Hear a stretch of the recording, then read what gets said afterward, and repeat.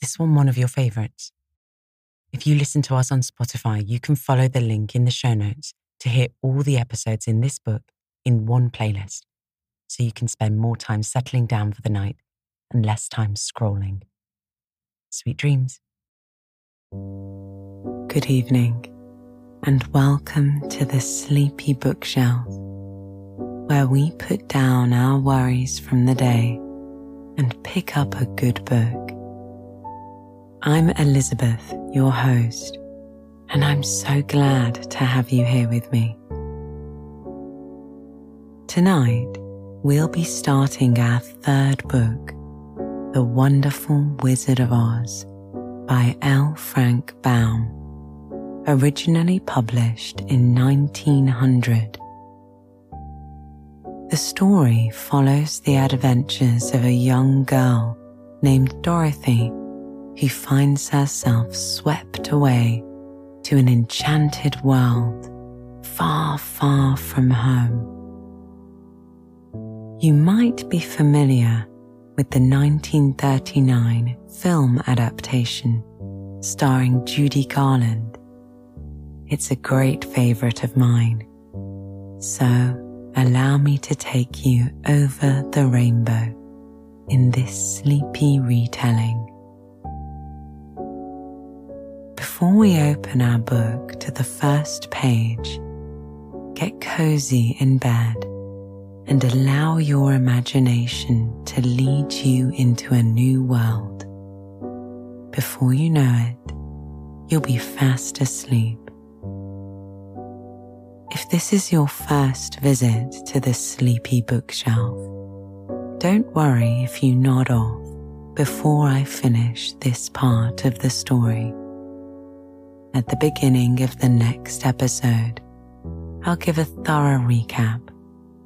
That way, you can rest easy without worrying about missing anything important.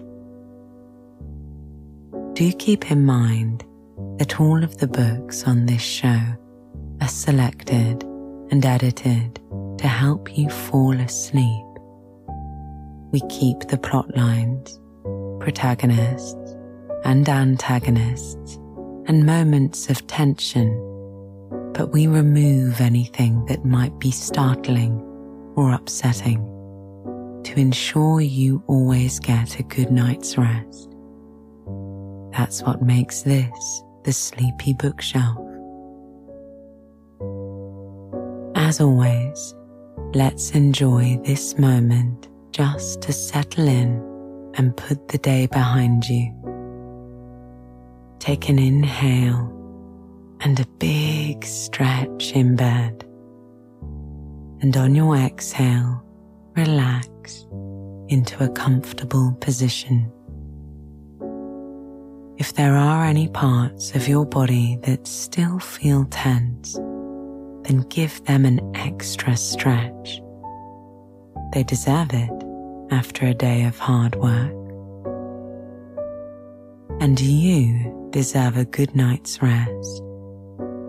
So let's take one more deep breath in, collecting any worries or concerns, and then let them all go on your exhale. Wonderful.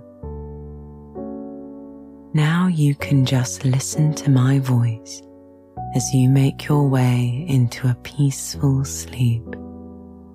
And while you do that, I'll turn to the first pages of The Wonderful Wizard of Oz.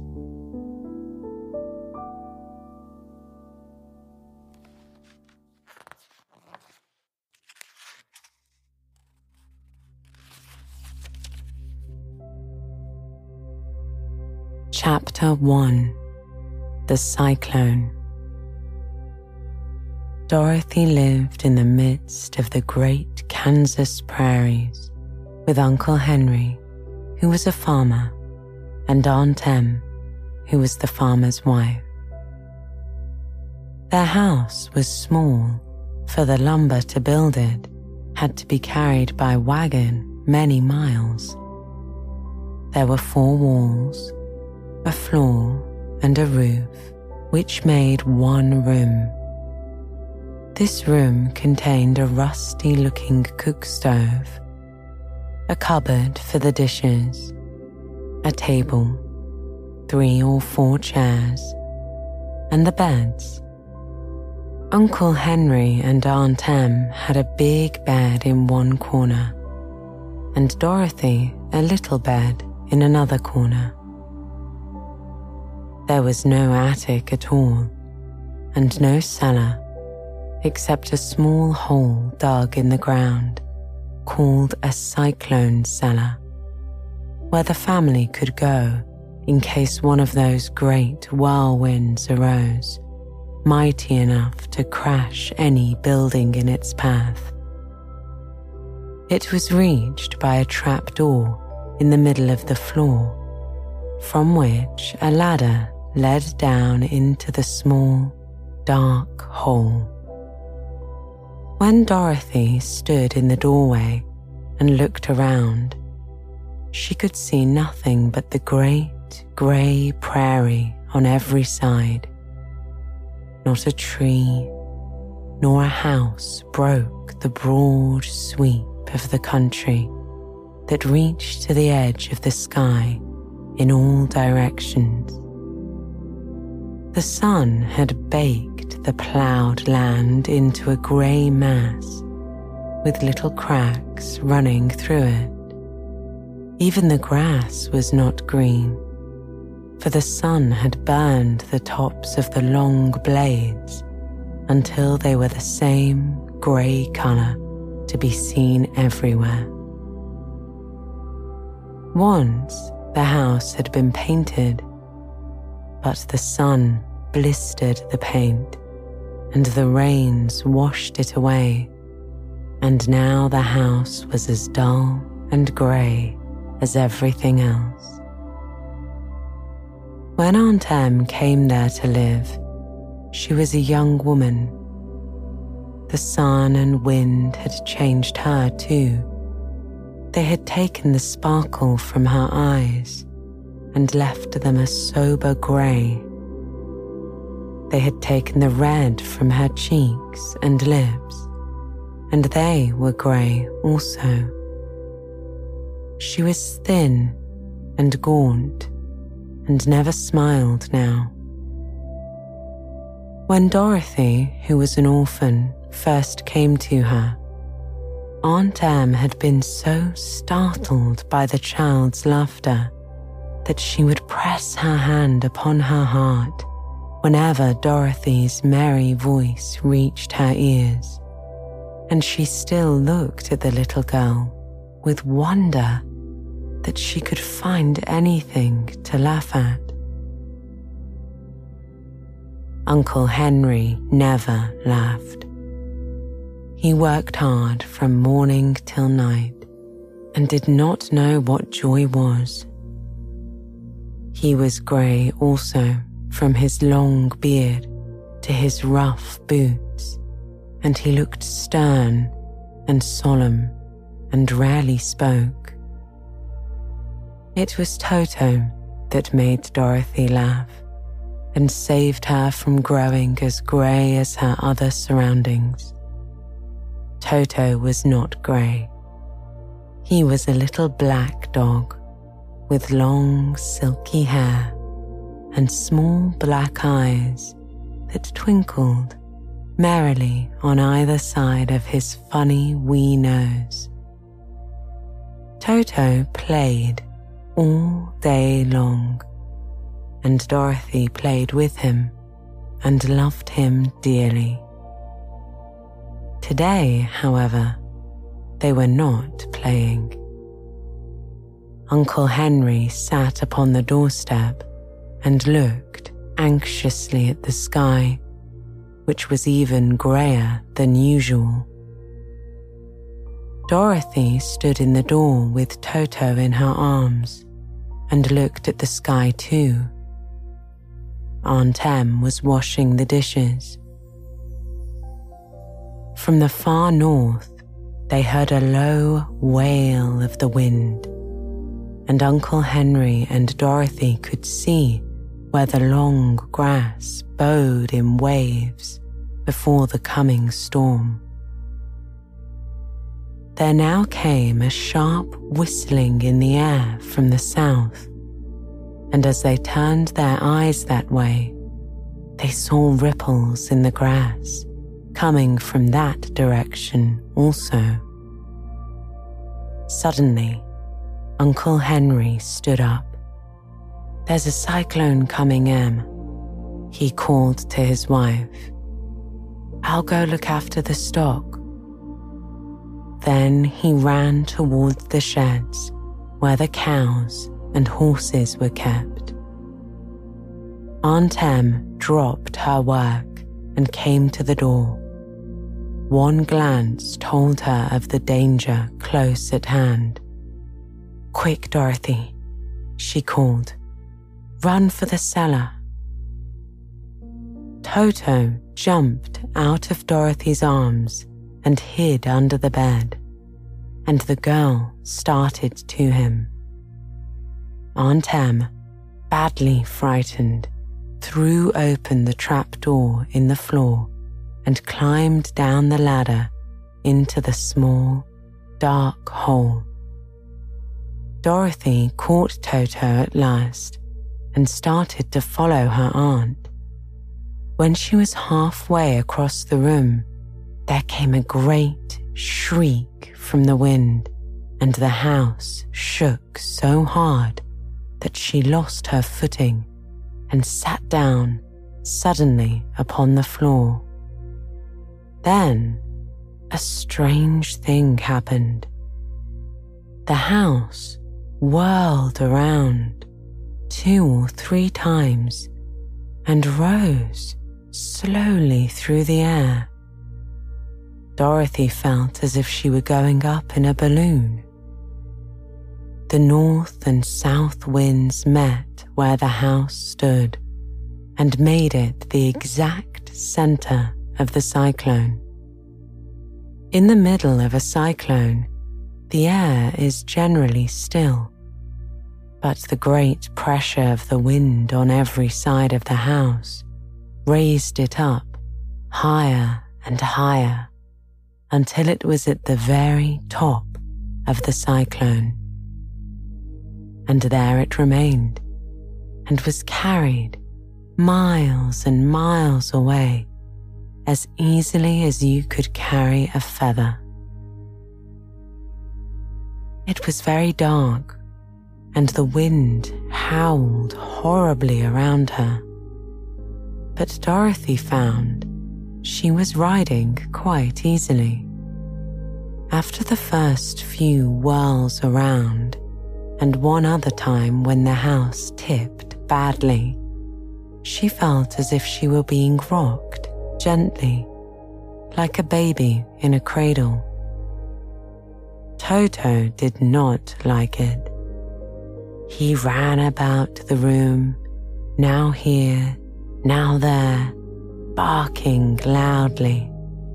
But Dorothy sat quite still on the floor and waited to see what would happen. Once, Toto got too near the open trapdoor and fell in, and at first, the little girl thought she had lost him. But soon she saw one of his ears sticking up through the hole, for the strong pressure of the air was keeping him up so that he could not fall. She crept to the hole, caught Toto by the ear, and dragged him into the room again, afterward closing the trapdoor so that no more accidents could happen. Hour after hour passed away, and slowly Dorothy got over her fright. But she felt quite lonely, and the wind shrieked so loudly all about her that she nearly lost her hearing. At first, she had wondered if she would be dashed to pieces when the house fell again, but As the hours passed and nothing terrible happened, she stopped worrying and resolved to wait calmly and see what the future would bring. At last, she crawled over the swaying floor to her bed and lay down upon it, and Toto followed and lay down beside her. In spite of the swaying of the house and the wailing of the wind, Dorothy soon closed her eyes and fell fast asleep. Chapter 2. The Council with the Munchkins. She was awakened by a shock so sudden and severe that if Dorothy had not been lying on the soft bed, she might have been heard. As it was, the jar made her catch her breath and wonder what had happened, and Toto put his cold little nose into her face and whined dismally. Dorothy sat up and noticed that the house was not moving. Nor was it dark, for the bright sunshine came in at the window, flooding the little room. She sprang from her bed and, with Toto at her heels, ran and opened the door. The little girl gave a cry of amazement and looked about her, her eyes growing bigger and bigger at the wonderful sights she saw. The cyclone had set the house down very gently for a cyclone, in the midst of a country of marvelous beauty. There were lovely patches of greenery all about, with stately trees bearing rich and luscious fruits. Banks of gorgeous flowers were on every hand, and birds with rare and brilliant plumage sang and fluttered in the trees and bushes. A little way off was a small brook, rushing and sparkling along between green banks and murmuring in a voice very grateful to a little girl who had lived so long on the dry, grey prairies. While she stood looking eagerly at the strange and beautiful sights, she noticed, coming toward her, a group of the strangest people she had ever seen. They were not as big as the grown folk she had always been used to, but neither were they very small. In fact, they seemed about as tall as Dorothy, who was a well-grown child for her age, although they were, so far as looks go, many years older. 3 were men and 1 a woman, and all were oddly dressed. They wore round hats that rose to a small point a foot above their heads, with little bells around the brims that tinkled sweetly as they moved. The hats of the men were blue. The little woman's hat was white, and she wore a white gown that hung in pleats from her shoulders. Over it were sprinkled little stars that glistened in the sun like diamonds. The men were dressed in blue of the same shade as their hats and wore well-polished boots with a deep roll of blue at the tops.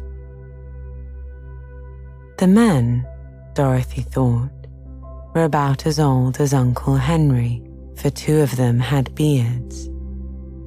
But the little woman was doubtless much older. Her face was covered with wrinkles, her hair was nearly white, and she walked rather stiffly. When these people drew near the house where Dorothy was standing in the doorway, they paused and whispered among themselves, as if afraid to come farther. But the little old woman walked up to Dorothy, made a low bow, and said in a sweet voice, "You are welcome, most noble sorceress, to the land of the Munchkins. We are so grateful to you for having killed the wicked witch of the East and for setting our people free." Dorothy listened to this speech with wonder. What could the little woman possibly mean by calling her a sorceress and saying she had killed the wicked witch of the East? Dorothy was an innocent, harmless little girl who had been carried by a cyclone many miles from home, and she had never killed anything in all her life. But the little woman evidently expected her to answer. So Dorothy said with hesitation, "You are very kind, but there must be some mistake. I have not killed anything." "Your house did anyway," replied the little old woman with a laugh. "And that is the same thing. See?" she continued, pointing to the corner of the house. "There are her 2 feet, still sticking out from under a block of wood." Dorothy looked and gave a little cry of fright. There, indeed, just under the corner of the great beam the house rested on, 2 feet were sticking out, shod in silver shoes with pointed toes. "Oh dear, oh dear," said Dorothy, clasping her hands together in dismay. "The house must have fallen on her. Whatever shall we do?" "There is nothing to be done," said the little woman calmly. "But who was she?" asked Dorothy. "She was the wicked witch of the East, as I said," answered the little woman. "She has held all the Munchkins in bondage for many years, making them work for her night and day. Now they are all set free and are grateful to you for the favor." "Who are the Munchkins?" inquired Dorothy. "They are the people who live in this land of the East, where the wicked witch ruled," the little woman said. "Are you a Munchkin?" asked Dorothy. "No, but I am their friend, although I live in the land of the North," the woman replied. "When they saw the witch of the East was dead, the Munchkins sent a swift message to me, and I came at once. I am the witch of the North." "Oh, gracious!" cried Dorothy. "Are you a real witch?" "Yes, indeed," answered the little woman. "But I am a good witch, and the people love me.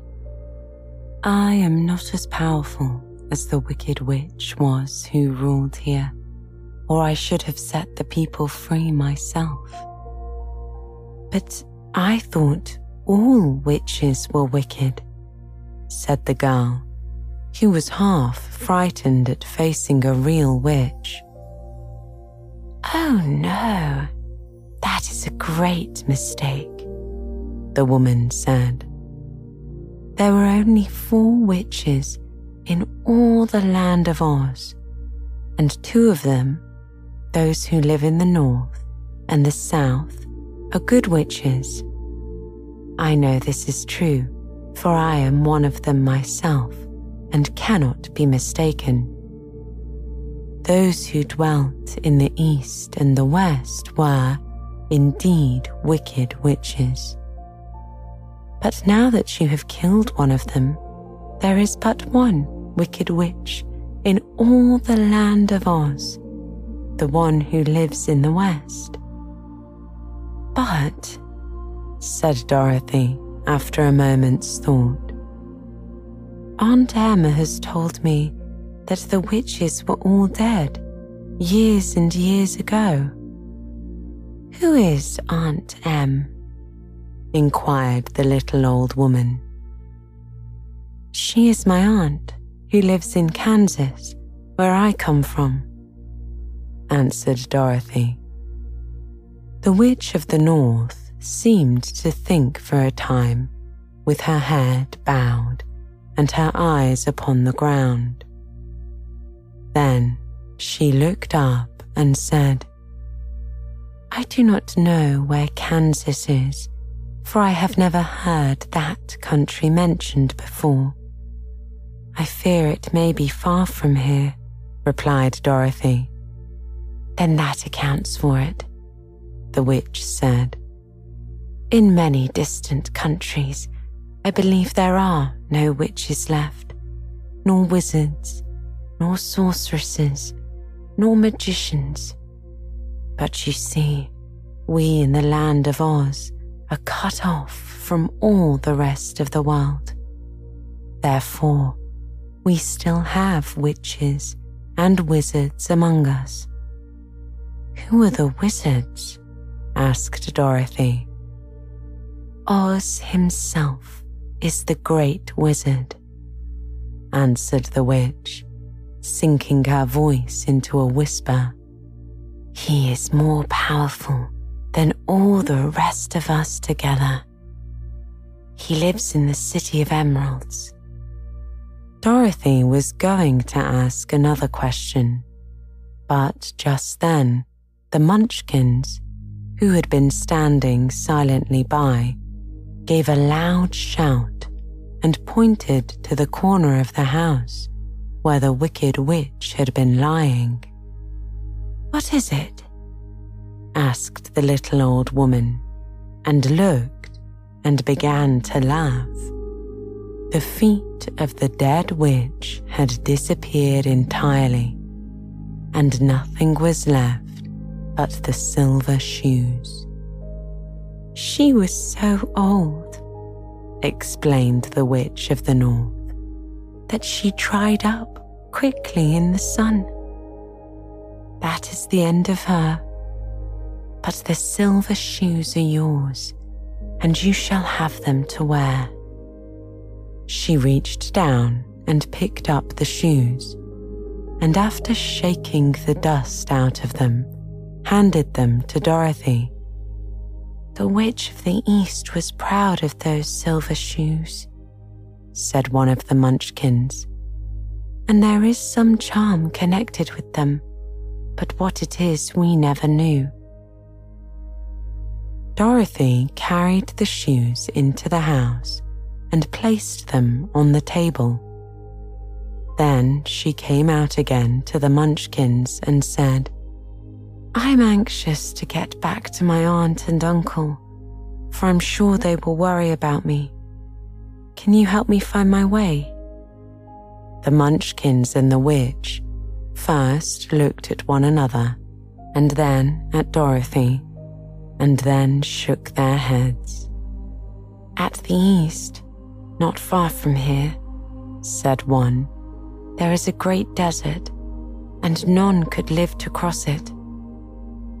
"It is the same at the south," said another, "for I have been there and seen it. The the south is the country of the Quadlings." "I am told," said the third man, "that it is the same at the west, and that country where the Winkies live is ruled by the wicked witch of the west, who would make you her prisoner if you passed her way." "The north is my home," said the old lady, "and its edge is the same great desert that surrounds this land of Oz. I'm afraid, my dear, you will have to live with us." Dorothy began to sob at this, for she felt lonely among all these strange people. Her tears seemed to grieve the kind-hearted Munchkins, for they immediately took out their handkerchiefs and began to weep also. As for the little old woman, she took off her cap and balanced the point on the end of her nose while she counted 1, 2, 3 in a solemn voice. At once, the cap changed to a slate, on which was written in big white chalk marks, "Let Dorothy go to the City of Emeralds." The little old woman took the slate from her nose and, having read the words on it, asked, "Is your name Dorothy, my dear?" "Yes," answered the child, looking up and drying her tears. "Then you must go to the City of Emeralds," the woman replied. "Perhaps Oz will help you." "Where is this city?" asked Dorothy. "It is exactly in the center of the country and is ruled by Oz, the great wizard I told you of," she said. "Is he a good man?" inquired the girl anxiously. "He is a good wizard," she answered. "Whether he is a man or not, I cannot tell, for I have never seen him." "How can I get there?" asked Dorothy. "You must walk. It is a long journey through a country that is sometimes pleasant and sometimes dark and terrible," said the witch. "However, I will use all the magic arts I know of to keep you from harm." "Won't you go with me?" pleaded the girl, who had begun to look upon the little old woman as her only friend.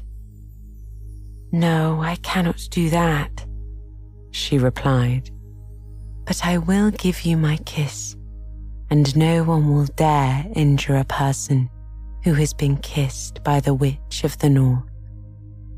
She came close to Dorothy and kissed her gently on the forehead. Where her lips touched the girl, they left a round, shining mark, as Dorothy found out soon after. "The road to the City of Emeralds is paved with yellow brick," said the witch, "so you cannot miss it. When you get to Oz, do not be afraid of him, but tell your story and ask him to help you. Goodbye, my dear." The 3 Munchkins bowed low to her and wished her a pleasant journey, after which they walked away through the trees. The witch gave Dorothy a friendly little nod, whirled around on her left heel 3 times, and straightway disappeared, much to the surprise of little Toto, who barked after her loudly enough when she had gone, because he had been afraid even to growl while she stood by.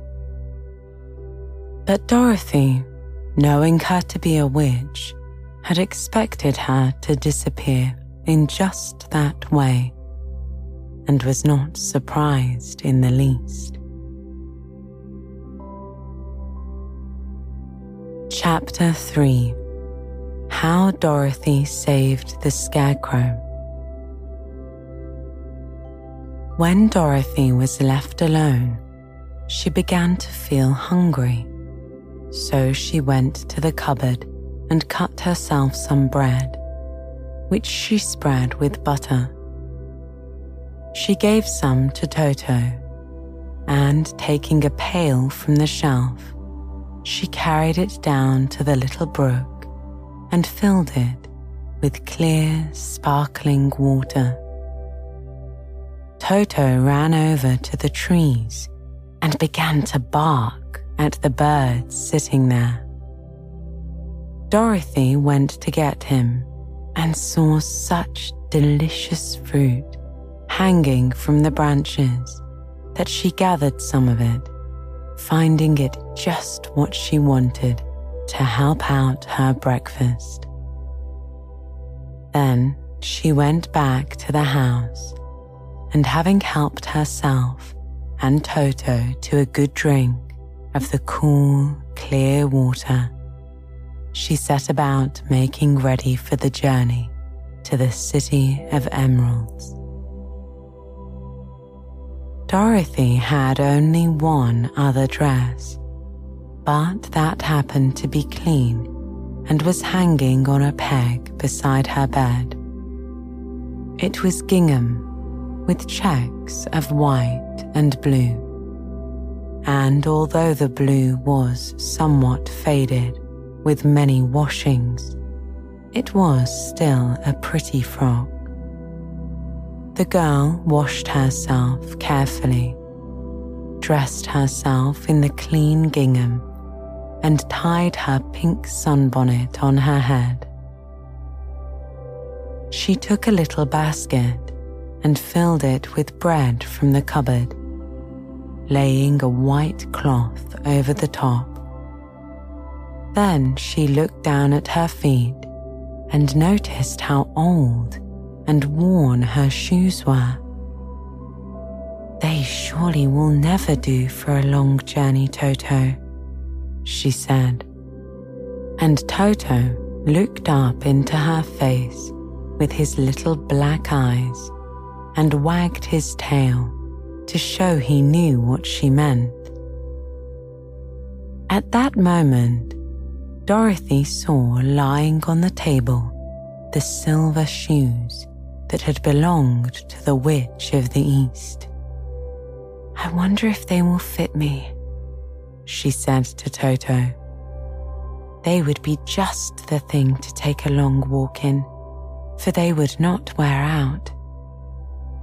She took off her old leather shoes and tried on the silver ones, which fitted her as well as if they had been made for her. Finally, she picked up her basket. "Come along, Toto," she said. "We will go to the Emerald City and ask the Great Oz how to get back to Kansas again." She closed the door, locked it, and put the key carefully in the pocket of her dress.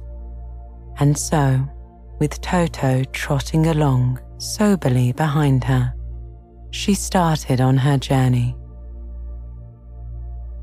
There were several roads nearby, but it did not take her long to find the one paved with yellow bricks. Within a short time, she was walking briskly toward the Emerald City, her silver shoes tinkling merrily on the hard, yellow road bed.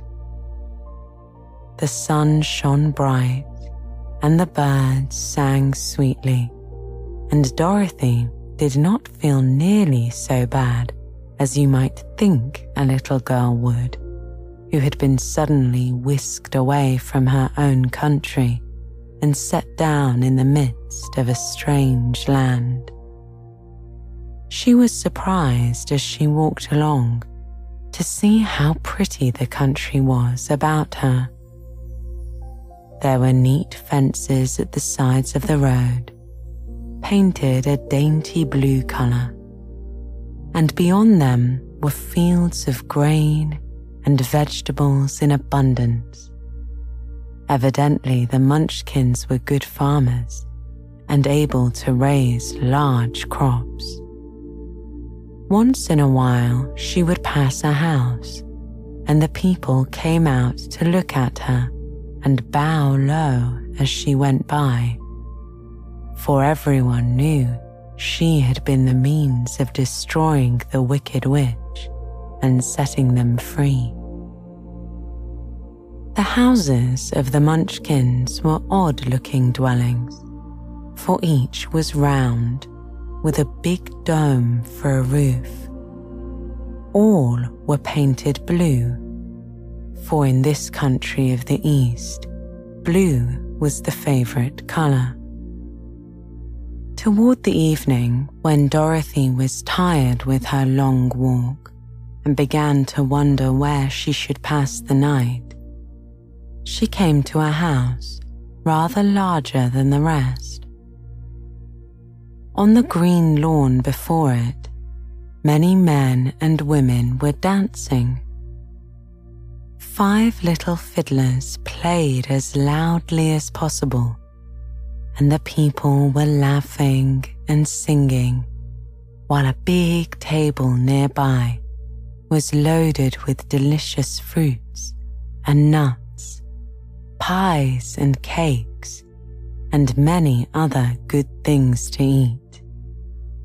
The people greeted Dorothy kindly and invited her to supper and to pass the night with them, for this was the home of one of the richest Munchkins in the land, and his friends were gathered with him to celebrate their freedom from the bondage of the Wicked Witch. Dorothy ate a hearty supper and was waited upon by the rich Munchkin himself, whose name was Boq. She then sat upon a settee and watched the people dance. When Boq saw her silver shoes, he said, "You must be a great sorceress." "Why?" asked the girl. "Because you wear silver shoes and have killed the Wicked Witch," he answered. "Besides, you have white in your frock, and only witches and sorceresses wear white." "My dress is blue and white checked," said Dorothy, smoothing out the wrinkles in it. "It is kind of you to wear that," said Boq. "Blue is the colour of the Munchkins, and white is the witch colour, so we know you are a friendly witch." Dorothy did not know what to say to this, for all the people seemed to think her a witch, and she knew very well she was only an ordinary little girl who had come by the chance of a cyclone into a strange land. When she had tired watching the dancing, Boq led her into the house, where he gave her a room with a pretty bed in it. The sheets were made of blue cloth, and Dorothy slept soundly in them till morning, with Toto curled up on the blue rug beside her. She ate a hearty breakfast and watched a wee Munchkin baby who played with Toto and pulled his tail and crowed and laughed in a way that greatly amused Dorothy. Toto was a fine curiosity to all the people, for they had never seen a dog before. "How far is it to the Emerald City?" the girl asked. I do not know, answered Boq gravely, for I have never been there. It is better for people to keep away from Oz unless they have business with him. But it is a long way to the Emerald City, and it will take you many days. The country here is rich and pleasant, but you must pass through rough and dangerous places before you reach the end of your journey. This worried Dorothy a little, but she knew that only the Great Oz could help her get to Kansas again. So she bravely resolved not to turn back.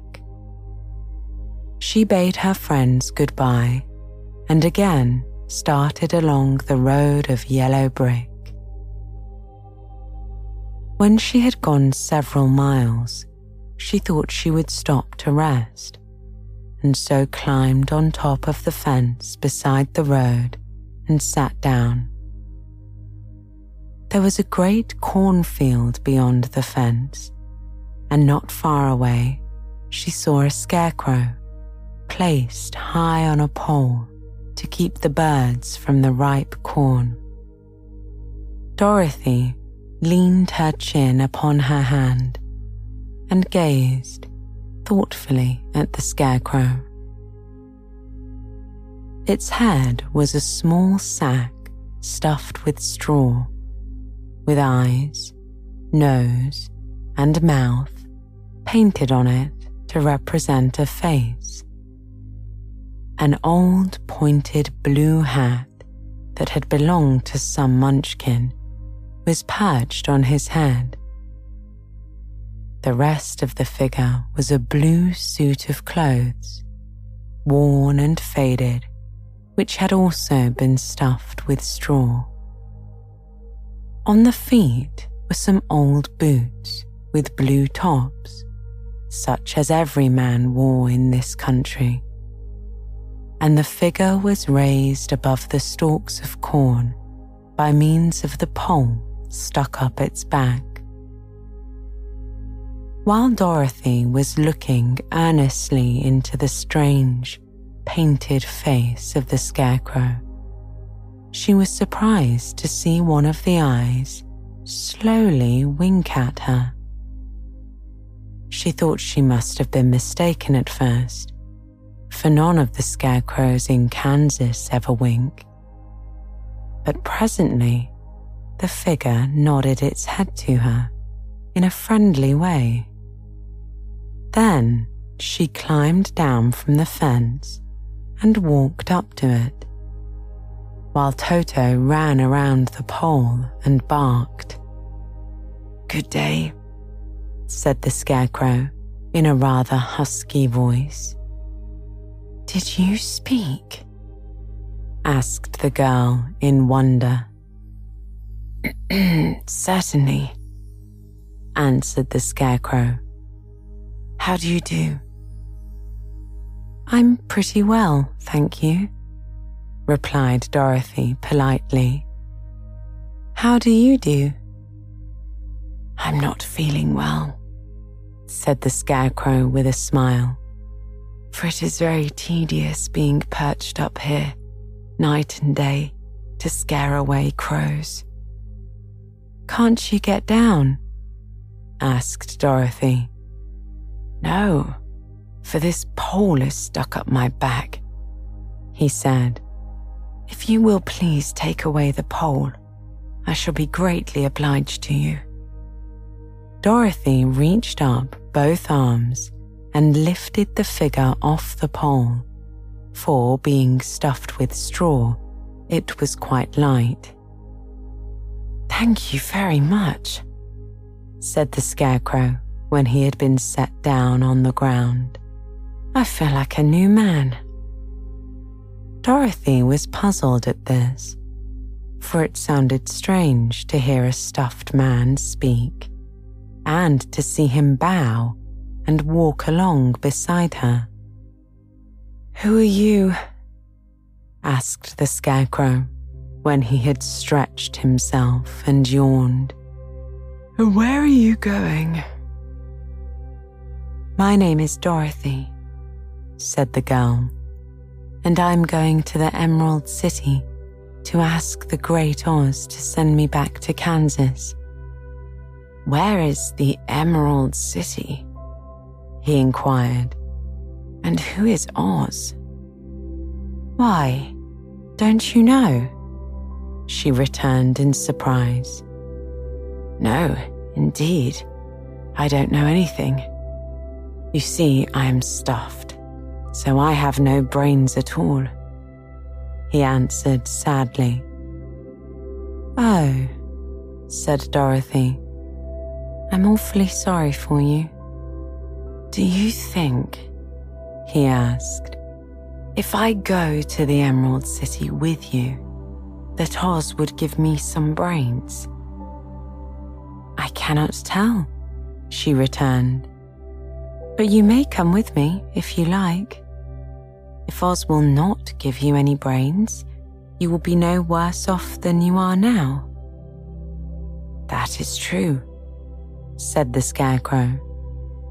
"You see," he continued confidentially, "I don't mind my legs and arms and body being stuffed because I cannot get hurt. If anyone treads on my toes or sticks a pin into me, it doesn't matter, for I can't feel it. But I do not want people to call me a fool, and if my head stays stuffed with straw instead of brain as yours is, how am I ever to know anything?" "I understand how you feel," said the little girl, who was truly sorry for him. "If you will come with me, I'll ask Oz to do all he can for you." "Thank you," he answered gratefully. They walked back to the road. Dorothy helped him over the fence, and they started along the path of yellow brick for the Emerald City. Toto did not like this addition to the party at first. He smelled around the stuffed man as if he suspected there might be a nest of rats in the straw, and he often growled in an unfriendly way at the Scarecrow. "Don't mind Toto," said Dorothy to her new friend. "He never bites." "Oh, I'm not afraid," replied the Scarecrow. "He can't hurt the straw. Do let me carry that basket for you. I shall not mind it, for I can't get tired." "I'll tell you a secret," he continued as he walked along. "There is only one thing in the world I'm afraid of." "What is that?" asked Dorothy. "The Munchkin farmer who made you." "No," answered the Scarecrow. "It's a lighted match."